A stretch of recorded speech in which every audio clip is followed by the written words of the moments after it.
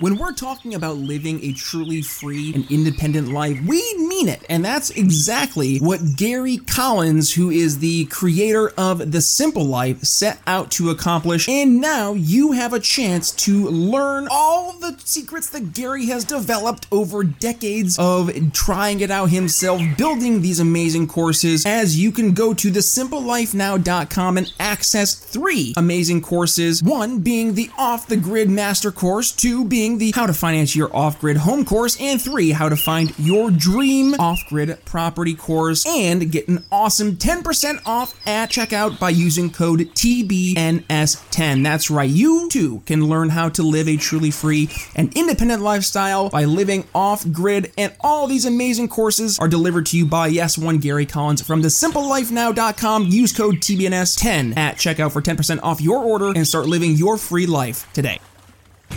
Can I pause for a second and just note that we got Brian on here who's getting Congressman Massey on, and our typical lineup includes like homeless people that believe in Bigfoot.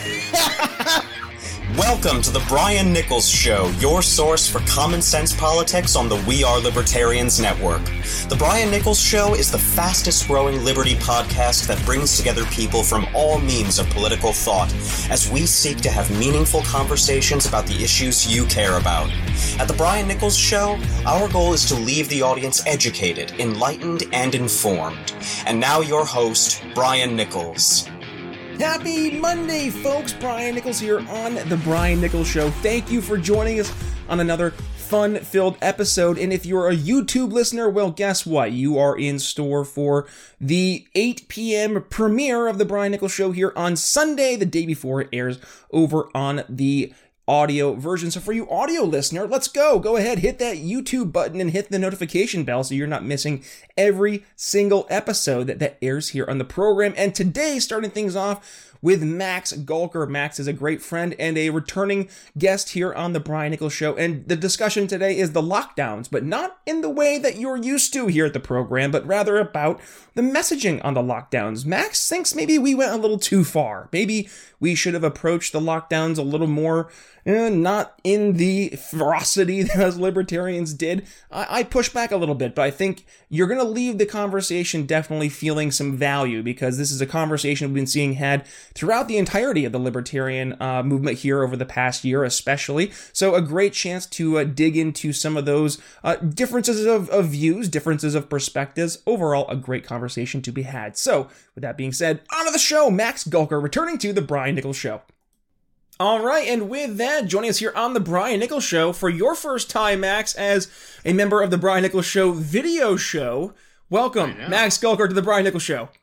Thank you so much. I'm glad to be here on video. This is what, my 4th or 5th time we've done this? Something like that. Although it was audio before. Yeah, and almost all of our episodes always end up going pretty darn high in terms of the download numbers, because folks are interested to hear an economist's take in terms of how libertarians would handle certain things. Yeah. So, Max, you've been... All right, well, I like to think of myself as a friend of the show. Absolutely. So, yeah, well, you're fighting a good fight. On video, people want to download me quite as much. But, hey, you were over on Matt Kibbe's program, and you had the video version there too. I don't think that did too much.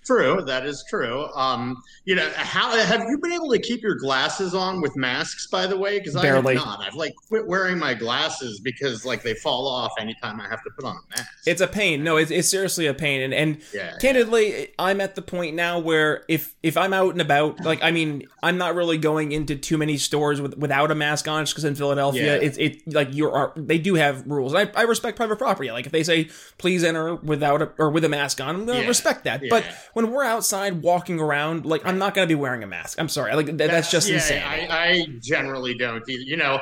I'll just because this is relevant for this day and age. I'll tell you a quick story, which is that I was a little late in getting masks, when this started, and not because of politics, but because I'm me and I just procrastinate. But one day I'm in this tiny little grocery store in tiny Hillsdale, New York, with these really short aisles, and I pass this woman, this old lady in a mask, and she looks at me terrified.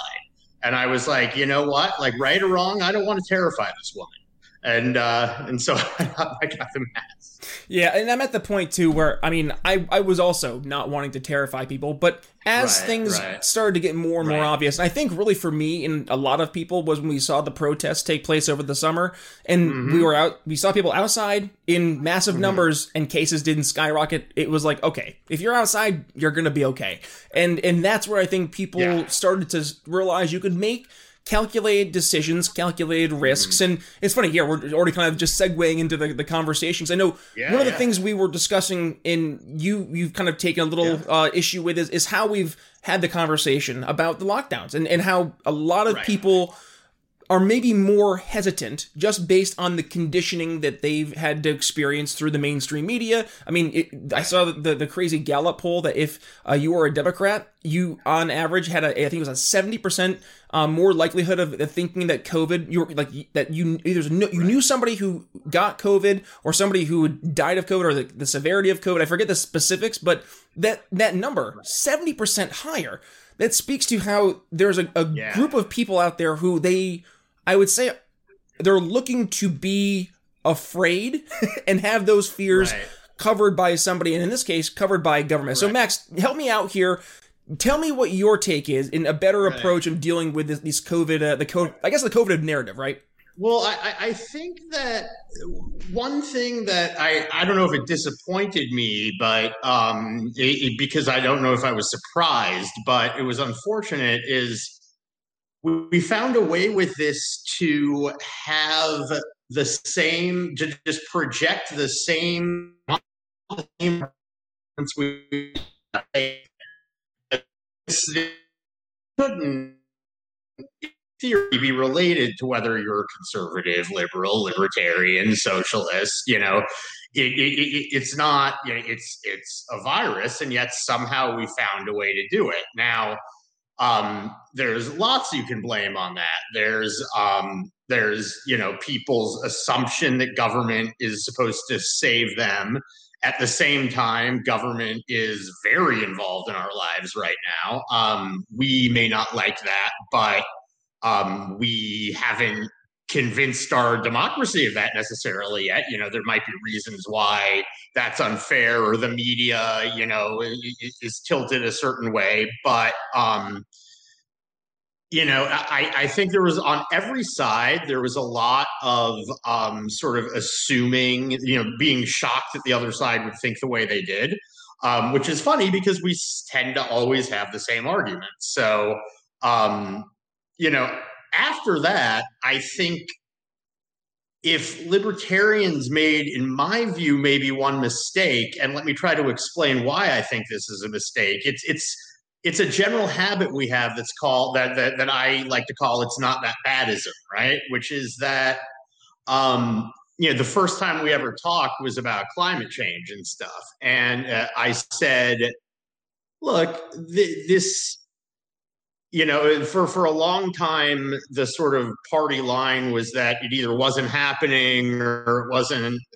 To me, it's a libertarian argument. Now, if you think that sort of, the deck is stacked against you, I could see how that, becomes resonant. But to me, the question was always, how do we, attack this and solve this? And are there private solutions? And me trolling this, say, or too hard for.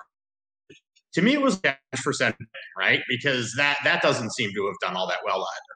And similarly with the environment, similarly with, and so I think that.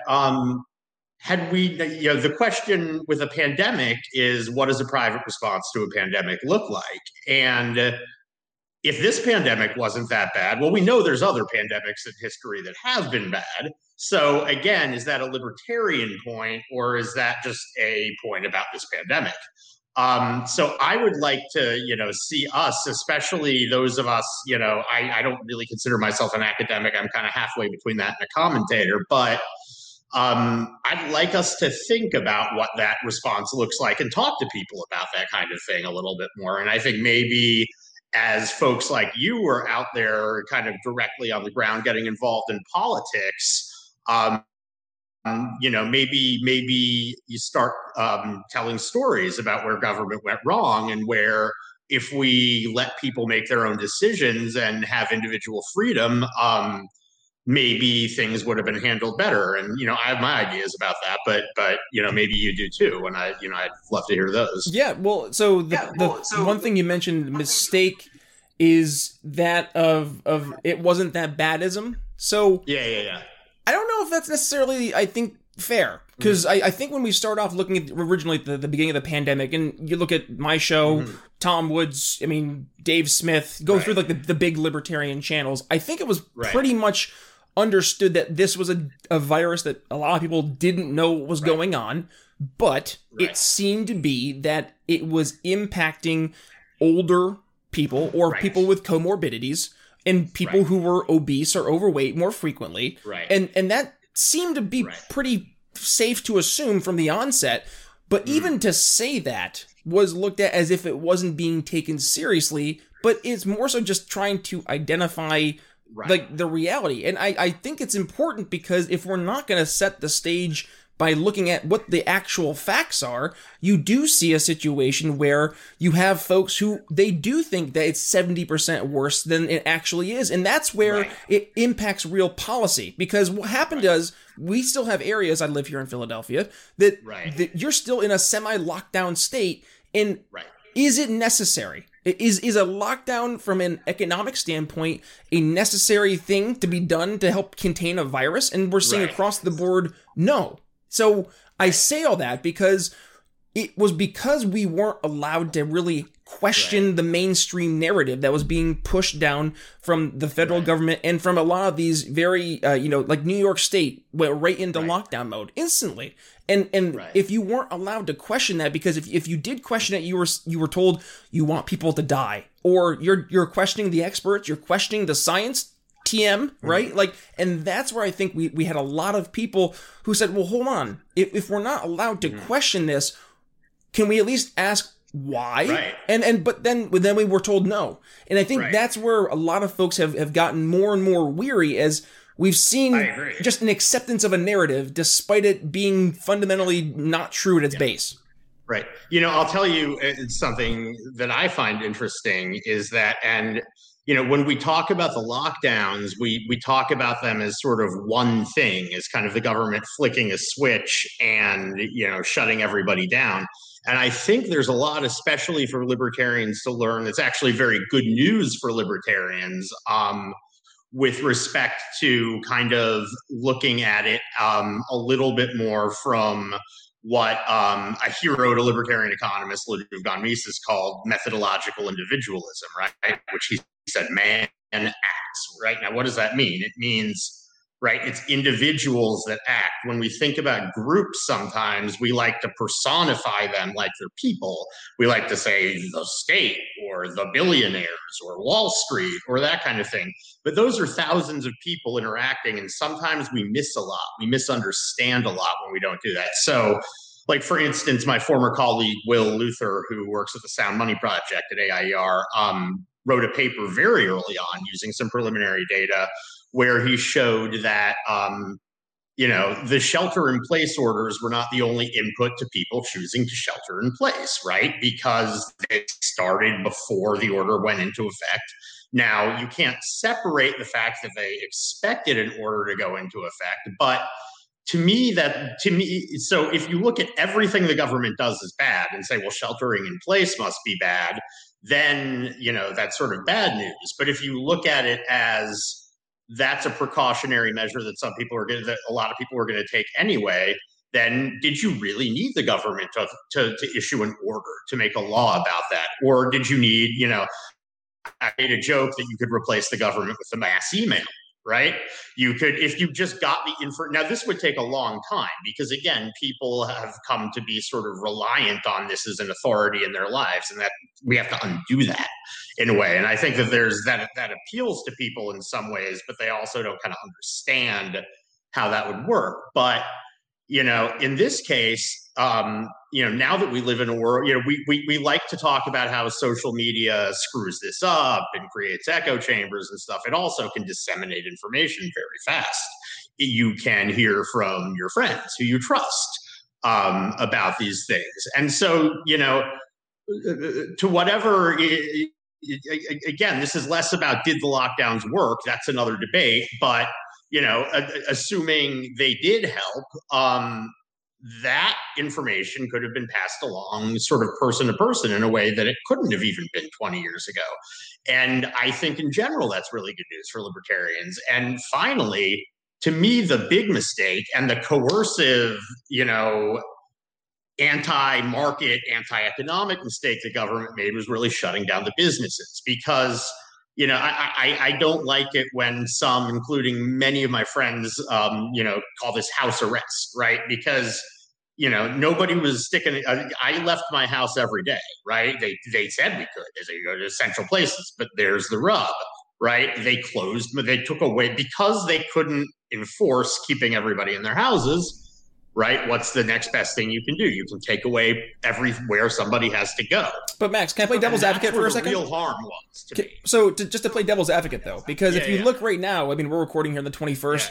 Candidly, we're sneak behind the curtain, folks. We're recording a little early, but you're looking at what's happening in Ontario, Canada. I mean, they are though arresting people for being outside, and I think that's a very real concern that we need to be addressing because if for some reason we were to continue to see this narrative embraced as it being the end all be all of human existence, then of course people want to make the most dramatic actions, in this case reactions, and that's what our political system. Right.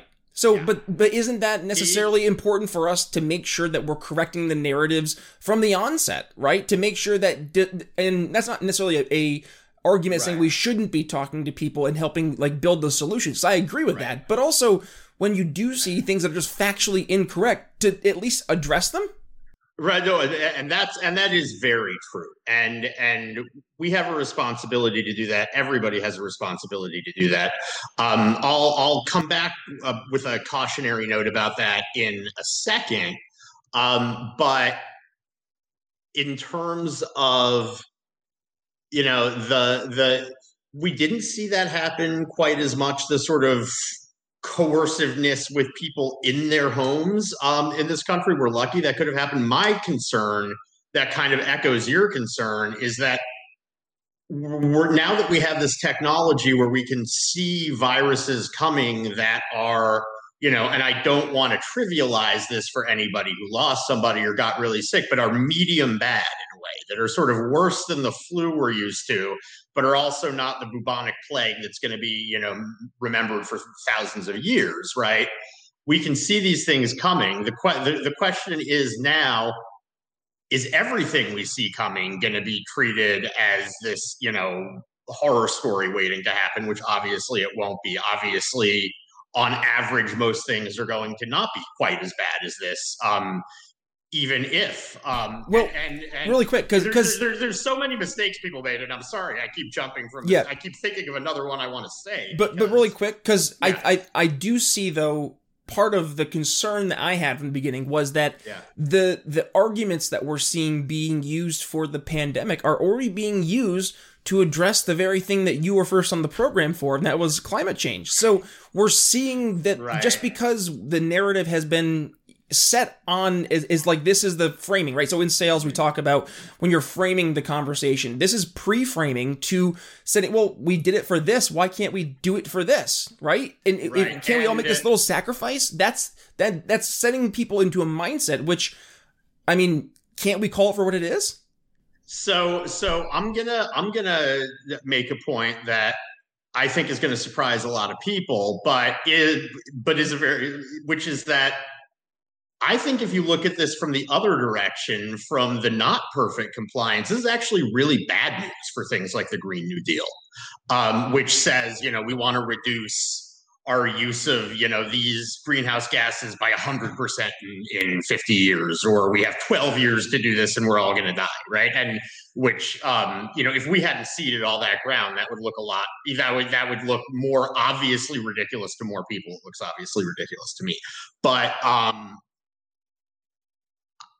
there's this sort of myth out there that this whole thing could have been perfect, right? That if there had just been, if these people on TV, if these libertarians or these MAGA people just wore their masks, right, then everything would have been perfect. And that's not true, because even if the masks and the social distancing work, they don't cut cases by 100%. And second, it's systemic that those things aren't going to be perfectly complied with, right? Everybody's been outside when you forget to wear your mask or you forget to put it up. And guess what? The most ardent left-wing or Andrew Cuomo supporter forgot their mask at some point too.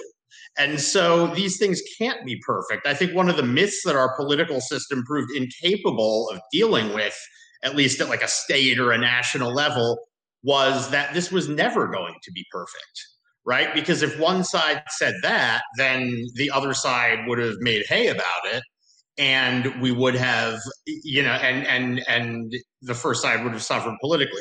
So we could never really be totally honest about that. That's a little bit of why I don't like It's Not That Badism here, because I think instead, if we had said this isn't going to be perfect, then here's the way you avoid at least a decent amount of the economic damage that happened without, and you still, have people not mill about as much, is you make it voluntary, but you disseminate information, you work with people, and you say, hey, why don't you try to cut your trips outside your house for this month by 80 to 90%? But we're not going to force businesses closed. We're going to let them collaborate with their knowledge, with their on-the-ground information.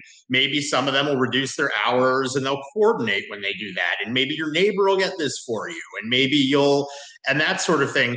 And the thing is, you would have had less economic damage then, because people would have known, people know what their most essential trips are. The government doesn't know that your most essential trips are the same for everybody and the little list that you provide. Right. And so that alone, when you start multiplying at times, billions of decisions, really reduces the economic damage. But in terms of the sheltering in place, which was never going to be perfect anyway, it gets you about the same result. Now, the problem is that would have involved honesty about the fact that this was never going to be perfect and there were always going to be risks, which I didn't want to say. That proved impossible. The sort of assumptions that a lot of people make, I think we both think faultily, that that the government is the entity that has to be responsible for all of this, really leads us astray. You got when you ask these as big questions, that was, I think, the most confusing thing to a lot of people. Because if you had said to people, how many lives would you save if you just didn't drive this year, right? It might have been, it would probably be an astonishing looking number if you looked at it at a national level. But we've decided to take those risks, and we've decided that conscientious individual choices are how we're going to handle that, because even if there's, sort of denial among some people out there and they don't want to admit it, it's not perfect. But in that situation, they're used to doing one thing. So I would have friends who would sit there and say, well, we can't, when the vaccinations started to happen, and especially when the older folks got vaccinated, who were really the ones this was brutal on, is they'd say, well, we still have to, do everything exactly the same. But then you'd see that they were a little less careful with their masks, and maybe they didn't put them on as much, and maybe they went out a lot more, and maybe they were comfortable with that. And so it was hard for people to sort of say that and kind of, and I don't think that's your point is well taken about what you couldn't say in the beginning. I think this is something different, which is people are in sort of denial about these risks. But if you look at their sort of individual behavior, they're less worried, and that may be part of the adjustment process. That may be a way that some people let go of this. But is Max, sort of slowly like that. But they vote, though. They vote differently. And that's maybe... Right. So this is... And you know this, you're an economist, right? So people obviously are going to act differently than they're going to say that they're going to... They act, right? So instead of... They are going to vote them, yeah. Right, so in that's something that I think is being maybe a little underlooked at, because when they do go and vote, there is real-life policy implications that... for, in this case, much worse, end up causing more harm than good. So I think it's great to say we need to build these solutions, but it's also just as important to identify, in this case, so if we're looking at it from a sales perspective, right? If you're going in and you're looking at government as the incumbent vendor in this case, you have to go through and establish what the pain point is. What is this issue that's going to make the person go from where they are now to this better future? And then it's on us to, again, yes, to your point, present that other solution, but we do have to make sure we're effectively articulating what the actual problem is. And part of the problem has been, and I don't think it can really be denied, part of the problem has been the way that people have voted, and people end up voting a lot based on the way that they're approaching politics in the emotional aspect, right? Because they've been so conditioned in many cases to get very fearful of not just what's out there in the unknown, but now just their people that they live with, the people that are around them, their fellow man. You're just supposed to look at people just with your eyes and not be able to see, are they smiling behind the mask? And it's made it very, to a point that we're almost desensitized to each other, I think. And it goes right into the mindset of just divide and conquer. So I say all that because I want to know, Max, like, what can we do, and I'll say from your perspective, to better present not just the solutions, but also making sure you are still effectively addressing the original problem, and that is, in this case, the manner in which people are voting and the policy that's coming from those votes. So I think one of the things that we can better address is that individual freedom and the government leaving you alone doesn't mean you don't look out for other people, right? It doesn't mean you don't cooperate. It doesn't mean, and so one mistake I think a lot of my friends made was focusing so much on the masks, because frankly, of all the damaging things in all of this, I don't think the masks were that high on the list. They weren't fun to wear, but it's a compelling piece of symbolism, but it alienates just as many people as it energizes. And in the end, I don't know what the economic cost, at least, of that was. Whereas the business closures, the the school closures, the impact on kids, I think that is, this is, again, something where I don't want to minimize the impact of this, but if you took a survey of elementary school kids, grandparents and great-grandparents, and asked them, would you accept a little bit more risk so that your kid can go back to school? My guess is a huge majority of them would say yes. And that doesn't mean that we should treat, their risk, casually or that sort of thing. But that was one of the things when my list of things, of points about this and things that were missed was getting too long. One thing that was missing that I keep saying was heterogeneity across the board. The fact that we had to treat everybody the same. I'll tell you more than anybody else was poor people, especially in big cities, and people in nursing homes. Them actually first, vulnerable populations and like urban poor housing second, because those were the people who were most likely to get the disease at home, right? Because they lived in dense conditions in the home, right? And because we couldn't, part of it is sort of the expert's fault, right? Because just like in our econometric models, their epidemiological models sort of can't, it gets too complicated when you try to put everybody's different kind of living condition and really model it and quantify it and that sort of thing. So that's part of the sort of self-fulfilling prophecy of treating everybody the same. But that and then when we see those kinds of things and poor people getting screwed over by that to the left, here's what happens is I started reading these magazine articles this summer from the left where they would say things like, well, we have to focus on building more equitable cities in the future. And I was thinking, like, the people in like housing projects right now don't have time to wait for your more equitable cities. Okay. So maybe like give them an extra bottle of Lysol. And that might help more than you're daydreaming about what equitable city you're going to build that's not going to work anyway.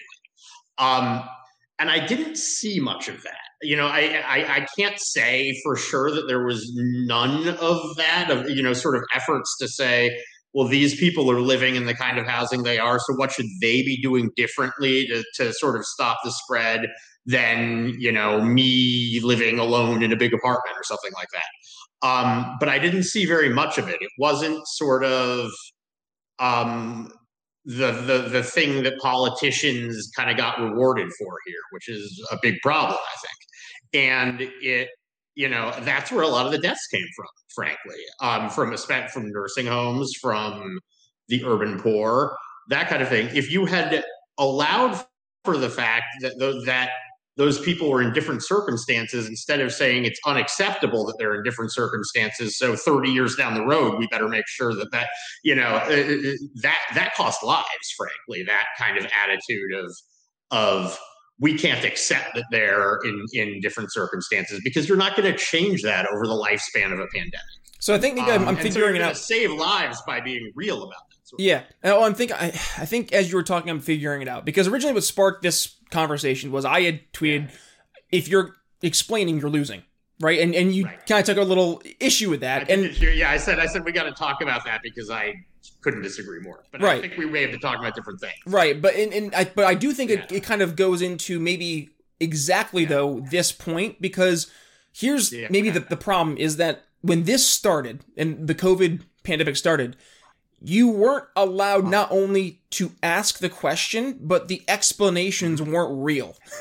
and people just weren't explaining things because there was no real rhyme or reason to what we were doing. It was more so, we don't know what's going on, time out. And as, data came out, states like Florida, I mean, Governor DeSantis has pretty much gone on the record of being one of the best governors looking at the actual data. I mean, he was working with the signers of the Great Barrington Declaration pretty much before any other governor, because he was trying to follow what was actually happening, and he protected the nursing homes primarily. And that's why Florida, despite being one of the oldest states and one of the more populated states, is kind of middle of the pack in terms of their overall COVID cases and deaths. So I think part of it is because we as libertarians inherently want to explain things, because we know that it sometimes can be hard to understand the ideas that we believe, but I don't think sometimes that's the best way to get people to want to be curious. I think partly that's why being so bold against the lockdowns from the onset would have been, and I still think is, the best way to get people to say, well, tell me more about this libertarian party. Not so much because we're saying we don't think that people, that their safety or security matter, but rather that we know the implications, and it gets people to ask more questions, but also entering into the conversations where people already are at. So, I mean, maybe that's where I think if you are explaining your losing comes more into some context. So maybe I'd like to hear your reaction there, Max, to that.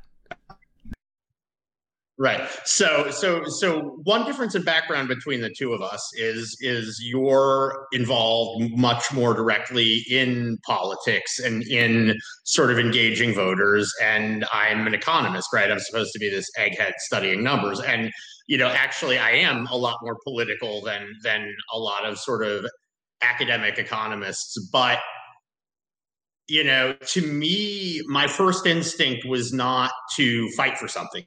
My first instinct was to step back and watch and learn. And so that doesn't mean that the Libertarian Party shouldn't have done that. I won't apologize for allowing myself to be in the wilderness on this a little bit, because I think you do come to new understandings, and I think you can do it better in the future. Part of the reason I won't cast stones that people didn't do that immediately is it happened so fast. And frankly, I wish I could go back in time and write papers about what private responses to this would look like, and show people that there were other options, because I do think that at times all we could say was no.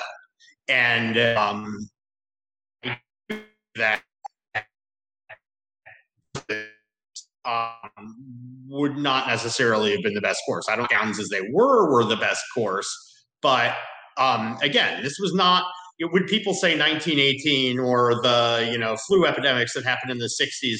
Technology is so different now that we had options open to us that we never had before. So nobody ever had to answer questions like, do this many million or 100,000 people die, or do you not go out to dinner for 18 months? Now, that sounds really trivial when you sort of put it like that, but when you multiply those dinners and everything else by everybody, and you start looking at the mental toll of it, and you start, that's when to me, that's a problem with collectivism, with collectivizing that question, with making it so big, is that you could say that about many things, many of the risks we take in modern society. When you step out into, a city and there's lots of traffic, or you drive a car, or you get the flu, or there are lots of things that if you sort of collectivized to that point, it would be hard for people. But I do think that actually at this point, this transcends politics. I think that once the people who were the most vulnerable to this, namely elderly people or people with some condition that made them more vulnerable, got their vaccinations, I think a lot of the talk remained, in being locked down, and maybe in Philly it is locked down, much less so here. And I at least noticed that people were much more willing to go out once, when my 72-year-old mother was vaccinated, who was, the person in that age group who I saw the most at that point. I was at that point, before that, I was more conscientious and careful. I'm still conscientious and careful, but I was much more willing to go out because, again, I risk profile in this. It may be worse than the flu, or maybe but it's closer to 2019 than it is to 2020. And, there's no such thing as zero risk, when you live your life, when you step outside your door. And so, at that point, I think it disappoints me from from the lockdown supporters then at that point that they're trying to put the brakes on that, because I think at that point, we're back in a world where conscientious individual decisions are what we've always let govern those things, which for a reason, because we can still live our lives at that point and not go insane sitting in houses for a year. But it's, I keep saying, I think Anthony Fauci is afraid to not be on TV anymore. I think that, and that's even, that's a human thing. Maybe when you go through a really intense year and that's what you're doing, you sort of like get used to it. And because it seems at times like he's clinging to like, oh, we still got to do this when, maybe we don't. I thought the FDA, this was a good moment for libertarians. When the FDA, out of an abundance of caution, said no Johnson & Johnson vaccine, people were mad. I saw very few people support that. My very left-wing mother said this is ridiculous, and I think that was people. I think that was a successful teachable moment in a way, where people saw that maybe a government agency had different incentives. If you work for the FDA, and 10 people die because of a vaccine, maybe you lose your job or something like that. And, even if that's totally wrong, but your incentive becomes minimizing the number of people who die from a vaccine. Now, that's good in isolation, but that's not the only thing that's happening in the world, right? And in fact, that will almost surely cost more lives than COVID, just given how few people, struggled with that vaccine. And so I think that was a moment where the government was exposed a little bit in a way that people almost couldn't argue with. And because then it's not a political story and it's not the sort of satisfying confirmation bias kind of story. If you were someone who was very pro lockdown and you said these darn libertarians and MAGA hat wearers aren't wearing their masks, if you were slated to get that Johnson & Johnson vaccine and you couldn't get it, now you're not going to get anything else for 2 months, you're pissed off, right? Your first response is not going to be to weave it into a political story. And that's not something that's unique to one side, but that's a personal, story. And again, which is something we've touched on a few times here, and that it's important for me, it's important for you, it's important for all of us in the way we communicate to do that a little more.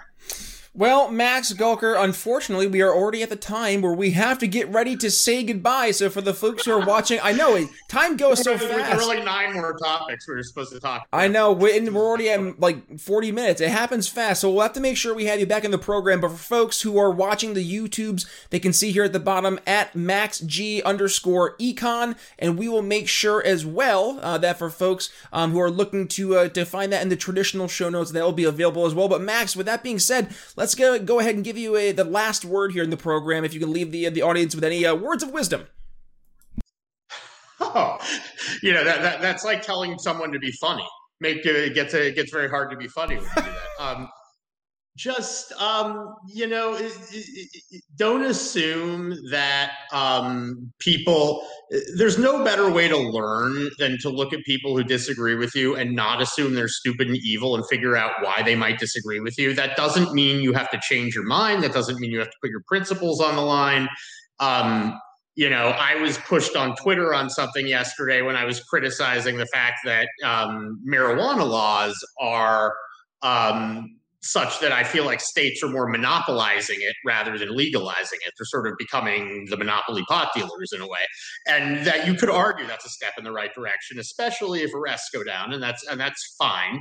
But somebody pushed me on that in a way that I thought was wrong, but it helped me understand why I thought I was right more. If I only got likes and retweets from that might feel really good, right? But listen to the people out there who disagree with you. It's not going to make you less principled. It's going to make you stronger in how you understand your own principles if you do it with curiosity.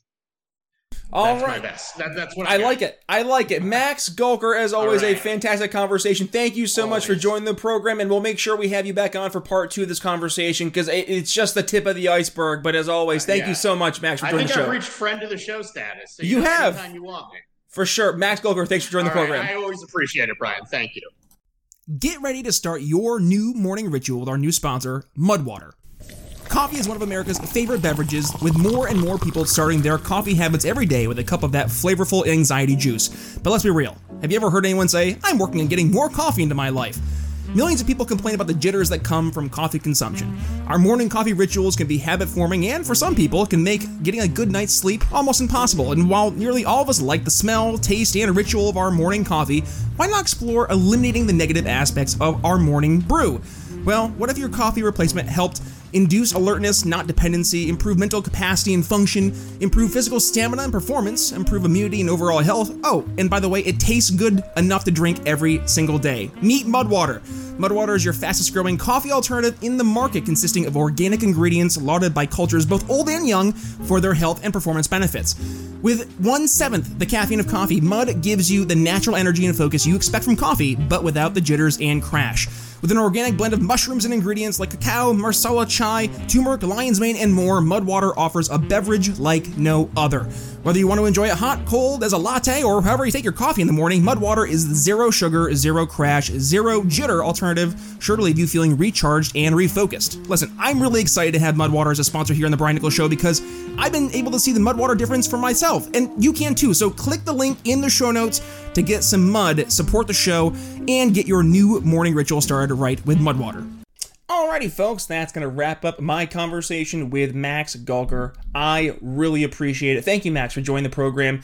This is the conversation that we need to be having, and I think this is the conversation we're seeing more libertarians having, how we're going to actually go out and speak to people in order to change hearts and minds, and I'm hoping that as we have more of these conversations, we can look to point to examples of what's been working. I know we've been having a lot of success here in reaching people, so folks, as you're going out and having the conversations like Max and I were having today with folks outside of our movement, I would love to hear about it, so please go ahead and make sure you share those stories with yours truly, and you can tag me at bnicholsliberty, Twitter, Facebook, minds.com, and parlor.com, or email me, brian@briannicholsshow.com. Also, if you've not had the chance yet, of course, this is a video program as well, so head over to the YouTube version. You can check out the program a day before everybody else, 8 p.m. Eastern Time, the day before the traditional episode airs, so make sure you head over there, hit that subscribe button, that little bell, and also give every single episode a like. I greatly appreciate it. Also, Apple Podcasts, if you haven't yet, give us a 5-star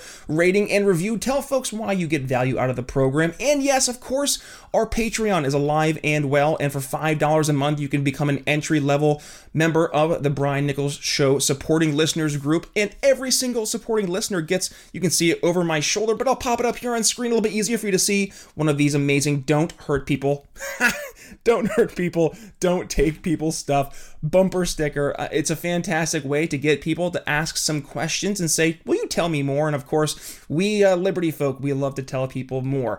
Some housekeeping. Did you get the chance to check out yours truly over on The Naturalist Capitalist with Reed Coverdale? We talked about selling liberty. How can we meet people where they're at? It was a great conversation with Reed. Thank you, Reed, for having me over on the program. Also, I had the chance, and we talked about it here for the past few months, I had the chance to go ahead and moderate an amazing panel over at microdose.buzz, The Heroic Dose. We talked about psychedelics as an alternative form of therapy to those both in the military, but also first responders groups who desperately need help. PTSD, depression, anxiety. It is an unspoken pandemic that is taking place right now with our military personnel. A terrifying stat, by the way. 5,000 troops, I believe it was, had passed away. I forget the time frame in the war over, I think it was in Iraq. Since then, those troops, though, we've had 100,000 veteran suicides.